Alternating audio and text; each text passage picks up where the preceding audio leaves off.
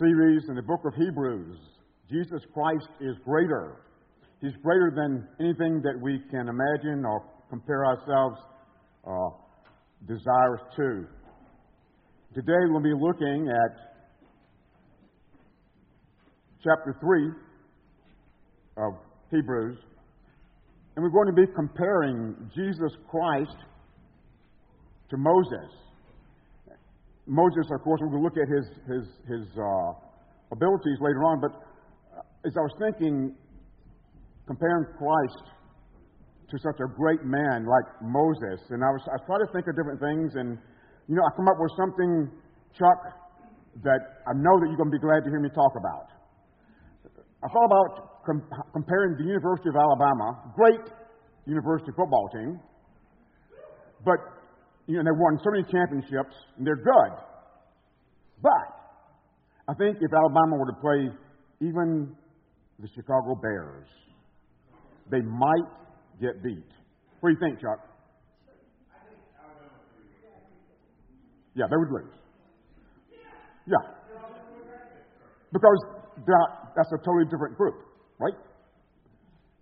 And so today, when we look at a great man, Moses, used by God powerfully, we're going to look and we're going to compare him to Jesus Christ and see that in reality there is no comparison. Today, I remind you as we begin, the book of Hebrews was written to second-generation Jewish believers, some who were being persecuted and some had left the faith, and others were thinking about leaving. And the author here is saying, going back is not an option. And he gives the church 3 directives. 1, fix your eyes on Jesus. 2, guard your heart. And 3, encourage one another. I think it's important that we remember, as we look at this book, again, whom is it addressed to? We see in verse 1 of chapter 3, says, therefore, holy brothers, you who share in the holy calling, consider Jesus, the apostle and high priest of our confession. 3 words here. Holy brothers. We could say holy brothers and sisters. And you who share in the heavenly calling, those who confess Jesus as apostle and high priest of our confession. These are believers. But at the same time, as the writer was writing, he's very aware that in a church, the church may be made up of a lot of believers, but there probably are some in the church who aren't a part of the body of Christ. So he wants to warn them. Hebrews 12, 1 and 2 says, let us run with endurance the race that is set before us, looking to Jesus Christ. And the NIV says that we're to run that race fixing our eyes on Jesus. Well, what does the author want us to set before us? What are we to be looking at as we fix our eyes on Jesus? Again, verse 1 says that consider Jesus, the apostle and high priest of our confession, who was faithful to him who appointed him, just as Moses also was faithful in God's house. 1 is we're to fix our eyes on Jesus. This passage is kind of divided into 2 sections, 1 through 6, where we look at the comparison of Jesus with Moses. And then 7 through 19, we'll be looking at a warning, which I believe goes on showing the superiority of Jesus Christ over Moses. 2 people compared favorably with Moses. How many people have been called into ministry from a burning bush? He was God's prophet as he announced the plagues in Egypt and as they were removed. He was the one who led them through the Red Sea on dry ground. If you remember when God revealed Himself in His glory on Mount Sinai, they saw the terribleness, the thunder, the loud sound, the fire, and they were scared. And they asked Moses to be their mediator between them and God. And along with that, we'll see over and over that He interceded for them. Moses was especially admired for his role in the reception of the law of Moses. In addition to all this, he was a great military leader. Think about it. Beginning with Pharaoh's army, he led Israel in defeating these armies. Moses was a judge. Do you remember when his father-in-law Jethro came and said, You're killing yourself. You can't do this. And he divided up the people amongst them. But he was that final judge and arbitrator in the midst of life for the nation of Israel. And don't forget that Moses was an author. He penned the Pentateuch, the first 5 books of the Old Testament. Numbers 12:3 says that Moses was very humble, more so than any man on the face of earth. That's powerful, isn't it? God Himself testifies to the greatness of this man Moses. Numbers 12:6-8 talks about the fact that God says that with all the prophets, I speak through dreams and visions, but with him I speak face to face and openly, and not in riddles, and he will see the form of our Lord. Moses even appears in the Transfiguration with Jesus in the New Testament. And although Moses is this great man, very revered, very much admired, there's a problem. The Jews were too devoted to Moses. In John chapter 5, Jesus tells the Pharisees, He says, the one who accuses you is Moses, in whom you have placed your hope. We never place our hope in mankind, right? Because man will fail.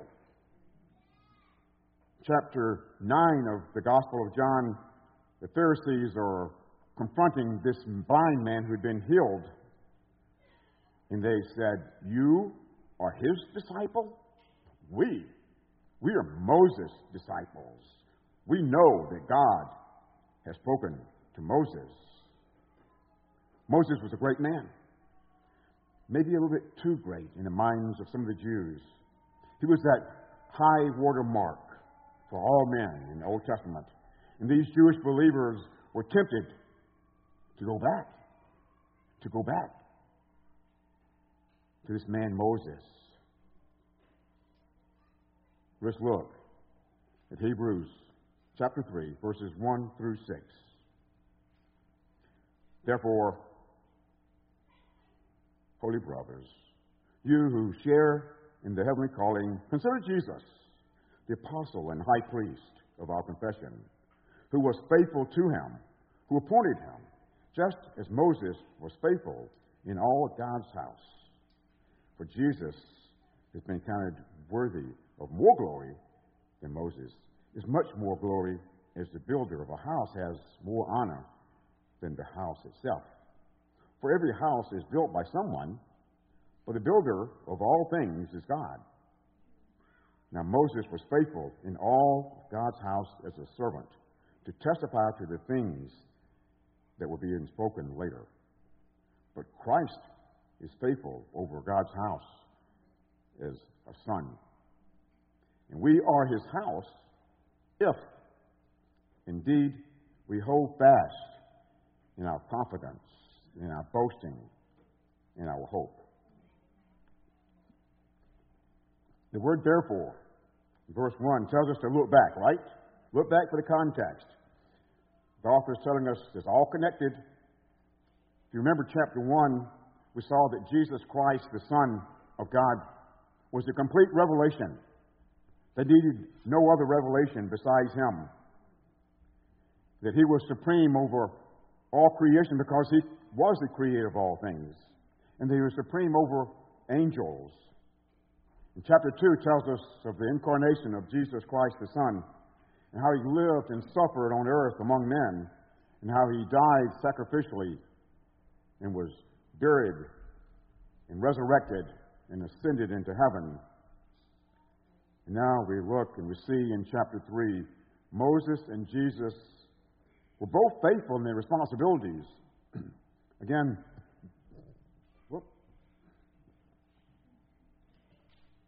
both were faithful. The author here then contrasts Jesus as much more revered than Moses, much more important. These descriptions of Jesus correspond to two of our great needs: an apostle or messenger of God, and Jesus is our high priest. Apostle means one sent. He represents God to us. It's through Jesus Christ, the messenger, that we found out who God is. And high priest means one who is a go-between. He represents God, or rather, he represents us to God. As he offers sacrifices, he offers that reconciliation that we can have through Christ. Consider Jesus. Think about Jesus. Meditate on Jesus. Listen to Jesus. He is that final, once for all, high priest of God whose sacrifice of himself reconciled you and me to know Jesus Christ as our Savior and guarantees our homecoming. If we put our faith and trust in Jesus Christ this morning, there's a guarantee that we see heaven. Consider Jesus, God's apostle, the final word from God. Consider Jesus, God's high priest, the final way to God. Consider Jesus. The whole book of Hebrews is about considering Jesus. He's superior to angels. He created and sustains the world. And angels just run errands, even though they're high, lifted up.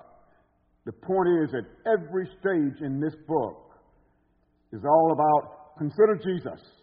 Consider him. Ponder him. Fix your eyes on him.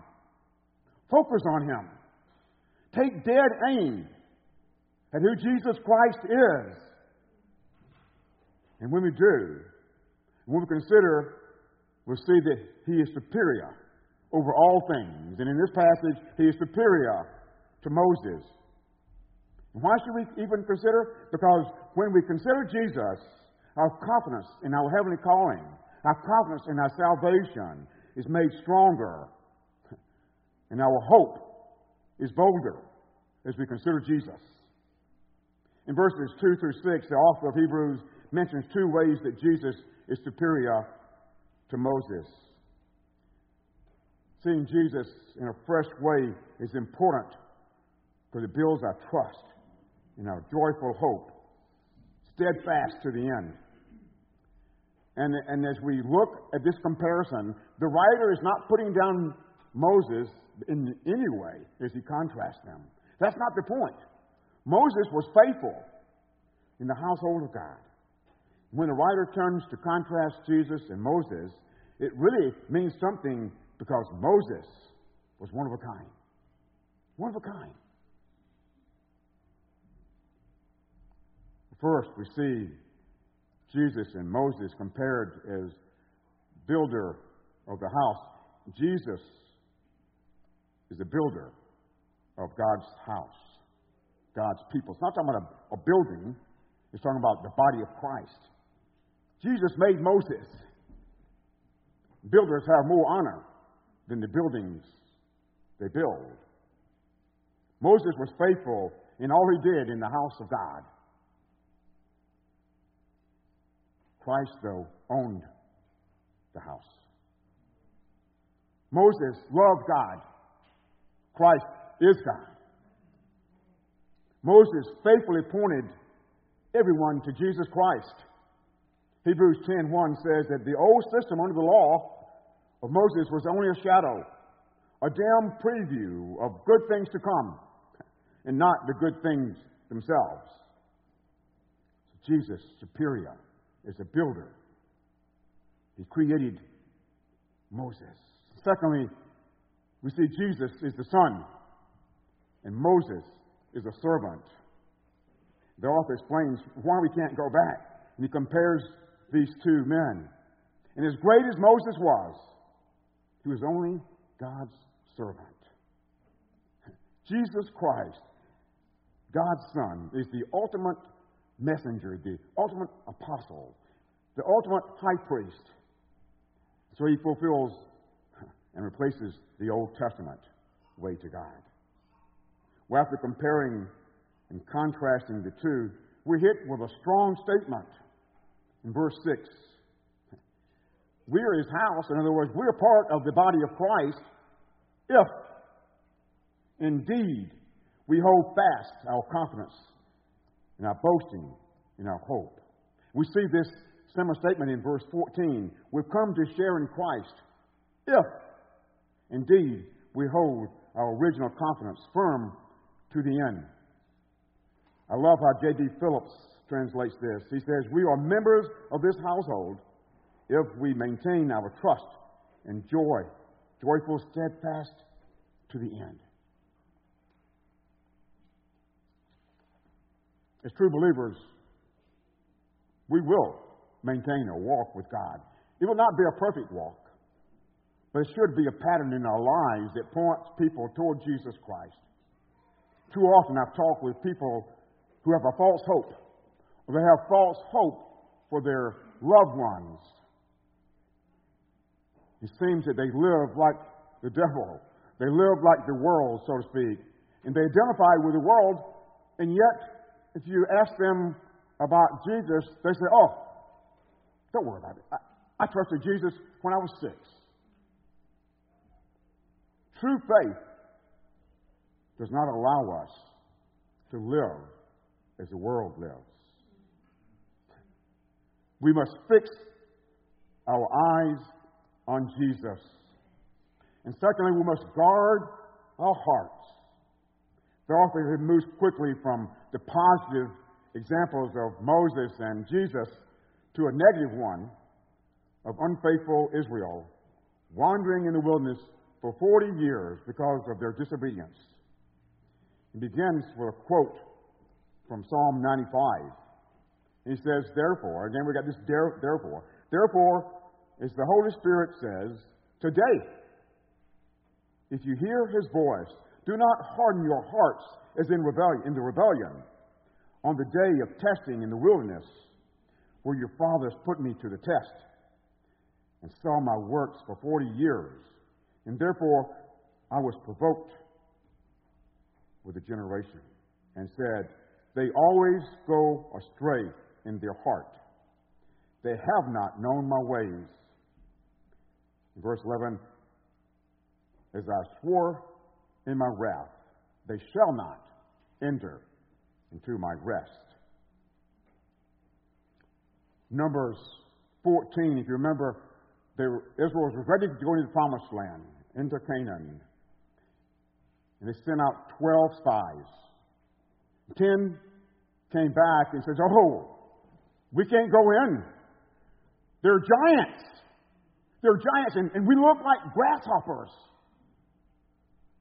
Only 2, Joshua and Caleb, came back and said, the land is a place of milk and honey. And we, with God's help, can overcome. Of course, the nation of Israel chose to believe the 10 and not the 2. And they wanted to stone Joshua and Caleb for saying that. Well, Moses interceded for Israel because God's wrath was burning against them. And the Lord replied, He says, I have forgiven them as you asked. Nevertheless, not one of them will ever see the land I promised on oath to their ancestors. It's important to note that the entire generation, with the exception of Caleb and Joshua, will not be allowed to enter into the land of Canaan, the promised land. There's a disagreement among conservative evangelical theologians. Some would say that all died without any hope because they disobeyed. Some would say that there was a remnant, that some were saved. We don't know. We do know, however, that they lived in God's presence for 40 years. And they saw His power, and they saw His provision, and yet they never believed. They saw His presence in a powerful way, and yet they chose to not believe. That's scary. That's scary. Again, if those who believe that some were saved, there's always that temporal consequences for sin, even when we're forgiven. We as believers today, we sin, and God forgives us, but our lives sometimes can be destroyed by our sin or sins of others, except for God's grace. And even if there was a remnant of believers in this 1.5 to 2 million people, they suffered, even though God assured Moses that their sin was forgiven. In Numbers 20, we read that, once again, the Israelites had come to Kadesh. It had been 40 years since the Israelites first left Egypt. Miriam, Moses' sister, had died. Aaron was about to die. And on several occasions, what happened? They ran out of water. There was no water. And at this point, if you remember, God instructed Moses to not strike the rock as he had said before, but he said, speak to this rock in front of Israel. And at this point, Moses was fed up with Israel. 40 years of grumbling and complaining. 40 years, various times when they wanted to replace Moses, they wanted to stone them, whatever. They wanted to get rid of him. 40 years. He strikes the rock instead of speaking to the rock.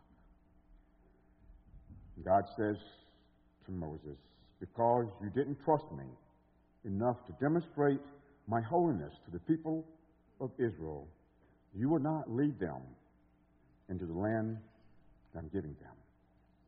According to God, Moses did not believe God. He disobeyed him. And the result was that neither he nor Aaron, his brother, would be allowed to enter into the promised land, into the rest that was offered to them.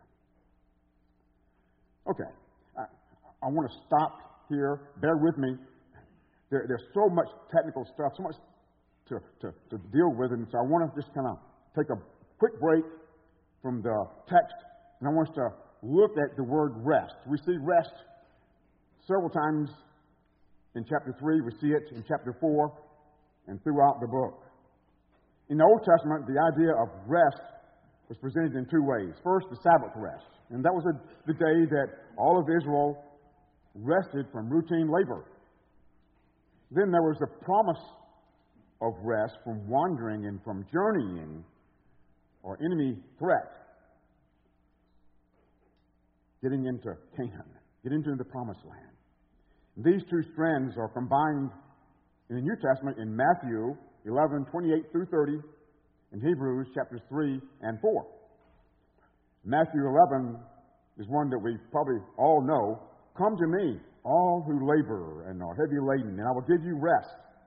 Take my yoke upon you and learn from me, for I am gentle and lowly in heart, and you will find rest for your souls. For my yoke is easy and my burden is light.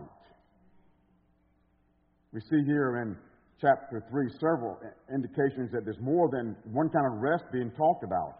First, there's the rest of those entering into the land of Canaan, which is the first generation, and they failed to get in. But then there's the rest for that second generation who did go in. They too were offered rest. And they're already in the promised land. Hebrews 4:7 through 10 talks about the fact that if Joshua had given that second generation of Israel rest, then God would not have spoken of another day. And so there remains a Sabbath rest for the people of God. Okay, I just wanted to touch on that. We'll go back now to the text, to the passage. Earlier I mentioned, as I read, verse 7 says, therefore. So we look back. We see that this passage, this warning passage, is being connected with the first 6 verses. In the first 6 verses, we looked at and compared Jesus Christ, the man, his ministry, his work, to Moses. So we see, I think, in the same way, a very subtle way, we see that the author is adding further proof that the Son is greater than Moses. Moses was not able to go into the promised land himself.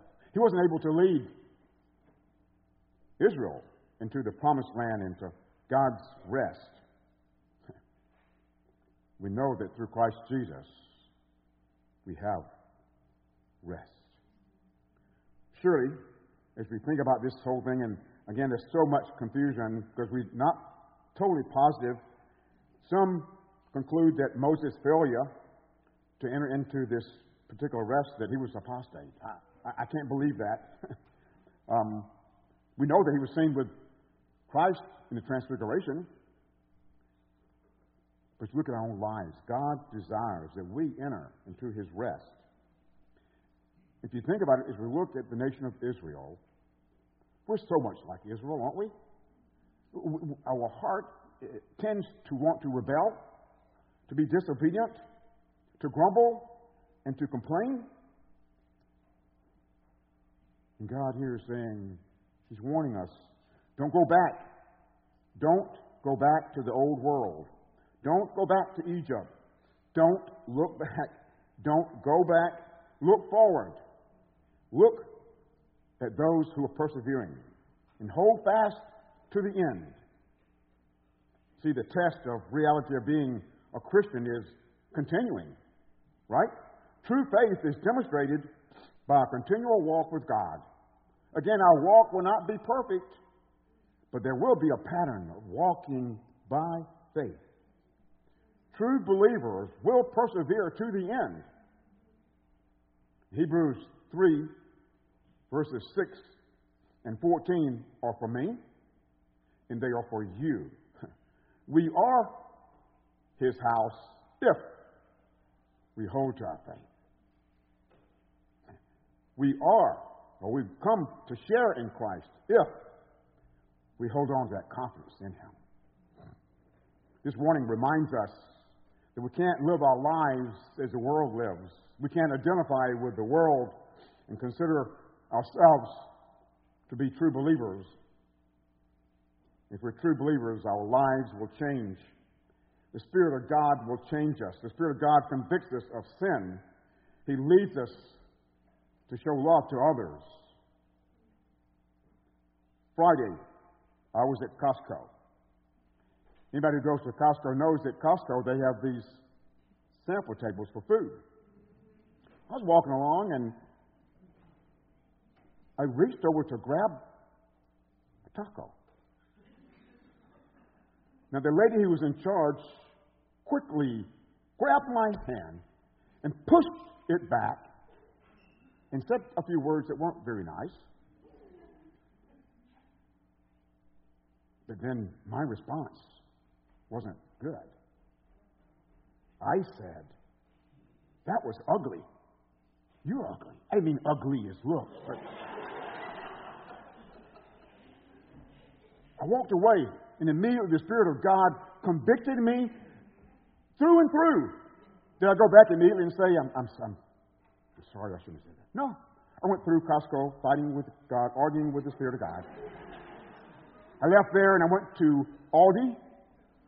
And the whole time I was there, and you know how it is, God, she shouldn't have done that. She had a bad day, God.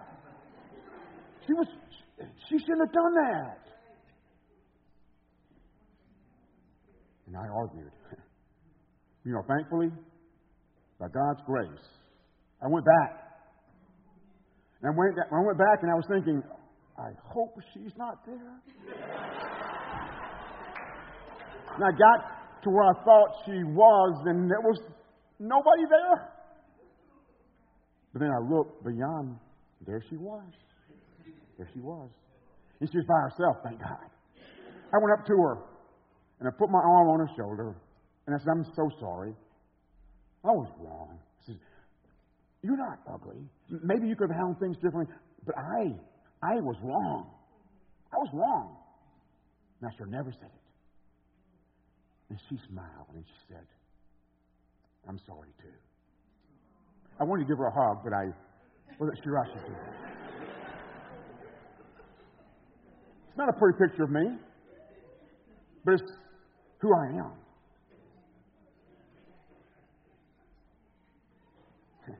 Even the fact that I went back was because the Spirit of God working in me.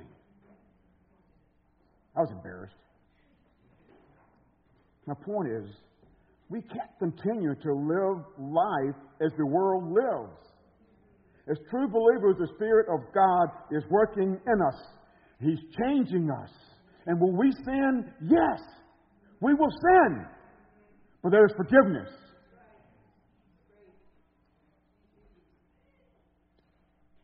Paul Bunyan in Pilgrim's Progress gives us these warnings for signs of a hard heart. And they remind us we need to guard our hearts. As our hearts are hardened, there's a forgetfulness of God. When we sin, sometimes we're not thinking about God. There's that gradual loss of private prayer and devotions, a loss of holiness. There's a curbing there's a loss, rather, of curbing our lust and genuine sorrow for our sins. We begin to avoid the company of strong believers who love the Lord. There's a disinterest in public worship. Oh, we'll come to church. But our hearts aren't wanting to worship. We begin to see all the planks in the eyes of everyone else. Because we all got them, don't we? We all sin. We all fall short. Begin to associate with the godless. Maybe look at offensive movies, porn. Seek out old friends.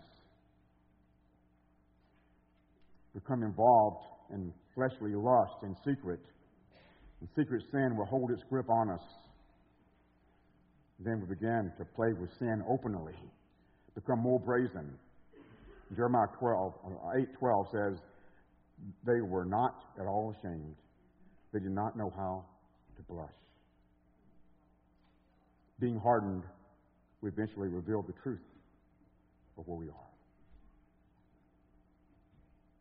Guard your heart. Guard your heart. Robert Murray McCheyne, man many years old, died, says, the seed of every sin known to man is in my heart. Let me repeat that one more time. The seed of every sin known to man is in my heart. Reminded of Psalm 1:1, where instead of walking with God, we begin to walk in the counsel of the wicked, and then we move further. We stop and we stand in the way of sinners. And then we do what? We sit.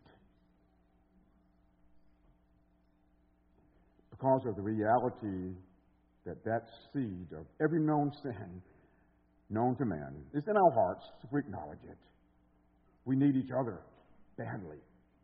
The reality is that unless we fix our eyes on Jesus, unless we guard our hearts hearts will become cold, hard. We need, thirdly, to encourage each other. Encourage each other. Verses 12 through 14 says, "See to it, brothers and sisters, that none of you has a sinful, unbelieving heart that turns away from the living God, but encourage one another daily, as long as it's called today, so that none of you may be hardened by sin's deceitfulness. We have come to share in Christ, if indeed we hold our original conviction firmly to the end." Don't become blind or deaf to God because sin looks so wonderfully attractive. Sin always looks beautiful, doesn't it? That temptation. We don't see the end result.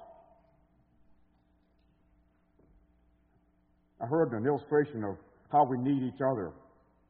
If you take a fire, and I don't know whether any of you have a fireplace in your home or if you've been camping and you have all these coals, you take one that's fire hot with fire. You take this coal and you set it aside. Eventually, the fire goes out, begins to cool down, and then it's cold. But the wonderful thing is, we take that coal, put it back on the fire, and it gets to burning again. You see, we need each other.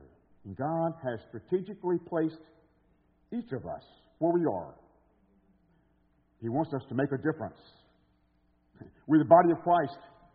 Some of us are eyes, some of us are mouths, others ears, some arms, others feet. We need each other. It's amazing how, as we serve together, as we minister together, being together with each other helps as a strong deterrent to sin and encouragement to walk with God. Encourage each other. Come alongside. We need people far more than we realize. All around us, I'm amazed, all around us, there are people who need a word of encouragement, a note, maybe a phone call or a text message. We need each other. We need each other to ask hard questions. I've mentioned to you Pastor Young. Probably some of you guys think you know him already because I talk about him so much. I love him. He's like a dad. I mentioned how it was so clear that he loved me in all that he did. He pushed me, encouraged me to go to Bible college and seminary, to come to ICI here in Chicago for a summer and then full time. He encouraged me. But he's willing to give me advice that was hard at times. I wanted to go to Talbot Seminary in California, in the LA area, and I got out there, and there's nowhere to live. In the dorm, they had overbooked. I had nowhere to live. I was coming from Alabama with a super strong accent. You think it's strong now? Back then, I couldn't speak without someone saying something. And there were other things going on. And so I called Pastor Young and I said, Pastor Young, I want to go home. I found out another counseling program that's just opening up the next year. And I said, Brother Young, I want to go there. Brother Young looked at me and Brother talked to him on the phone. He said, Ralph, you've been saying for a long time that Jesus was leading you. God was leading you to Talbot Seminary. Stay. It's going to be okay. It's going to be okay. Stick with it. God will provide. Of course, I ended up loving Talbot Seminary, loving Southern California. Many of you know also that Pastor Young he offered excellent premarital counseling. You remember what I told you? He called me. He had the nerve to call me one day, my first year at Inner City Impact here in Chicago. He called me and he said, Ralph, either marry Chris or leave her alone. Marry Chris or leave her alone. You know what happened? Within a month, I got engaged. I listened because I knew that Pastor Young loved me. And he was willing to give me that hard advice. We need godly people in our lives who love us and who are willing to give us that hard advice. John Calvin says that by nature we're inclined to evil. We have need of various helps to retain us in the fear of God. And he goes on, he says, unless our faith be now and then raised up, it will lie prostrate. Unless it's warmed, it will be frozen. Unless it is roused, it will grow torpid, sluggish, lazy. We never know what the person next to us is going through. For years, I've kept cards, people who scribble little notes of encouragement. I keep them in a file in my desk. You know why? Because I go back in hard times and I pull out these cards and these notes and I read them. We go through difficult times and we need encouragement. Proverbs 11:24 and 25 says, one person gives freely and yet gains even more. Another withholds unduly and comes to poverty. A generous person will prosper. Whoever refreshes others will be refreshed. Whoever refreshes others will be refreshed.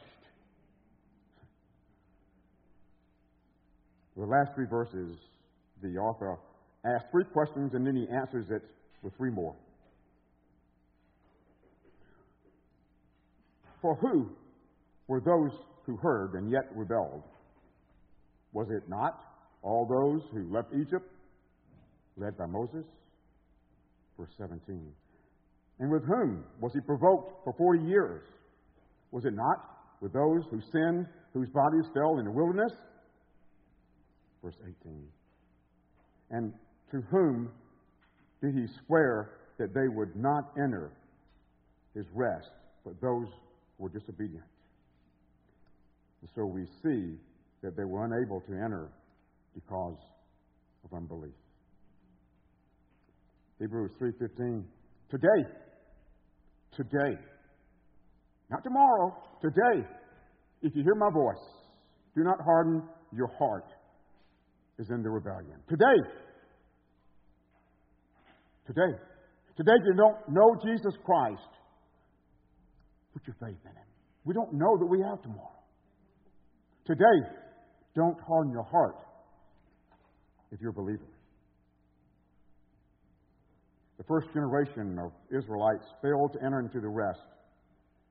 If an entire generation failed to enter into the rest, the warning based on their experience carries a lot of weight. Have you ever watched these commercials that give you warnings? They first tell you all these wonderful things that they're going to do. And then they begin, and I look at Chris a lot of times and I say, I'm shocked that they say all that. You could go blind, you lose your hair. Sometimes you can die. But we take it. We take the medications. Why do we do that? Because in our minds we think that maybe 0.5%, 1%. If I take it, my hair is not going to come out.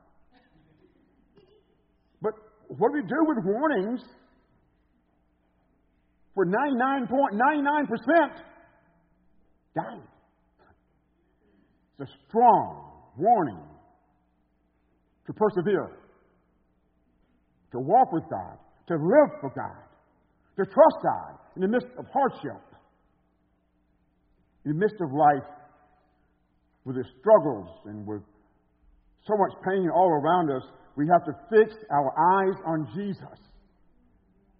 There's no comparison.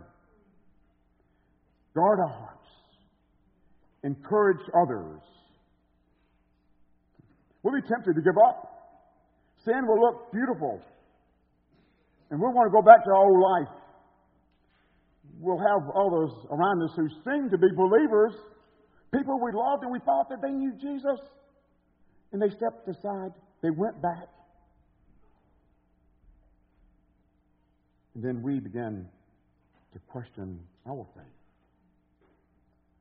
But 1 John 2:19 says, they went out from us, but they were not of us. For if they had been of us, they would have continued with us. But they went out that it might be complained that they all are not of us. You get that? And let me give you the NIV version. They went out from us, but they did not really belong to us. In other words, they weren't believers. They left. They said that they professed Christ, but they weren't really believers. For if they had belonged to us, they would have remained with us. But their going shows that none of them belong to us. We make sure our relationship with Christ by walking with Him. And today, if you hear His voice, do not harden your hearts. Let's pray. Our Father in heaven, we thank you for the book of Hebrews. We thank you, Father, for Jesus Christ. Father, how He's incomparable. And Father, we thank you that we can know and be assured of our faith that we are in Christ. I'm reminded of Ephesians 2, where it talks about that when we come to Christ, that your spirit is a down payment. It's a deposit. And there's so many verses that talk about that. But Father, we know that we must persevere. And I pray, Father, today that if there's anyone here who has never truly put their faith in Christ, that they would come forward, that they would make a decision at home or wherever, but they would make a decision to come to Jesus Christ. We can't live as the world lives for very long and have the Spirit of God in us, because you convict us and you confront us. So we'll pray for those who don't know Christ, that they would come to faith. And Father, for those who maybe are struggling with hard hearts, maybe struggling to trust you, Lord, that you would come alongside, that you would strengthen us in our innermost being. And Father, that you would enable us, that you'd help us to fix our eyes on you, on Jesus. You'd help us to guard our hearts. And Father, that we might be a church that encourages each other. We pray this in Jesus Christ's name.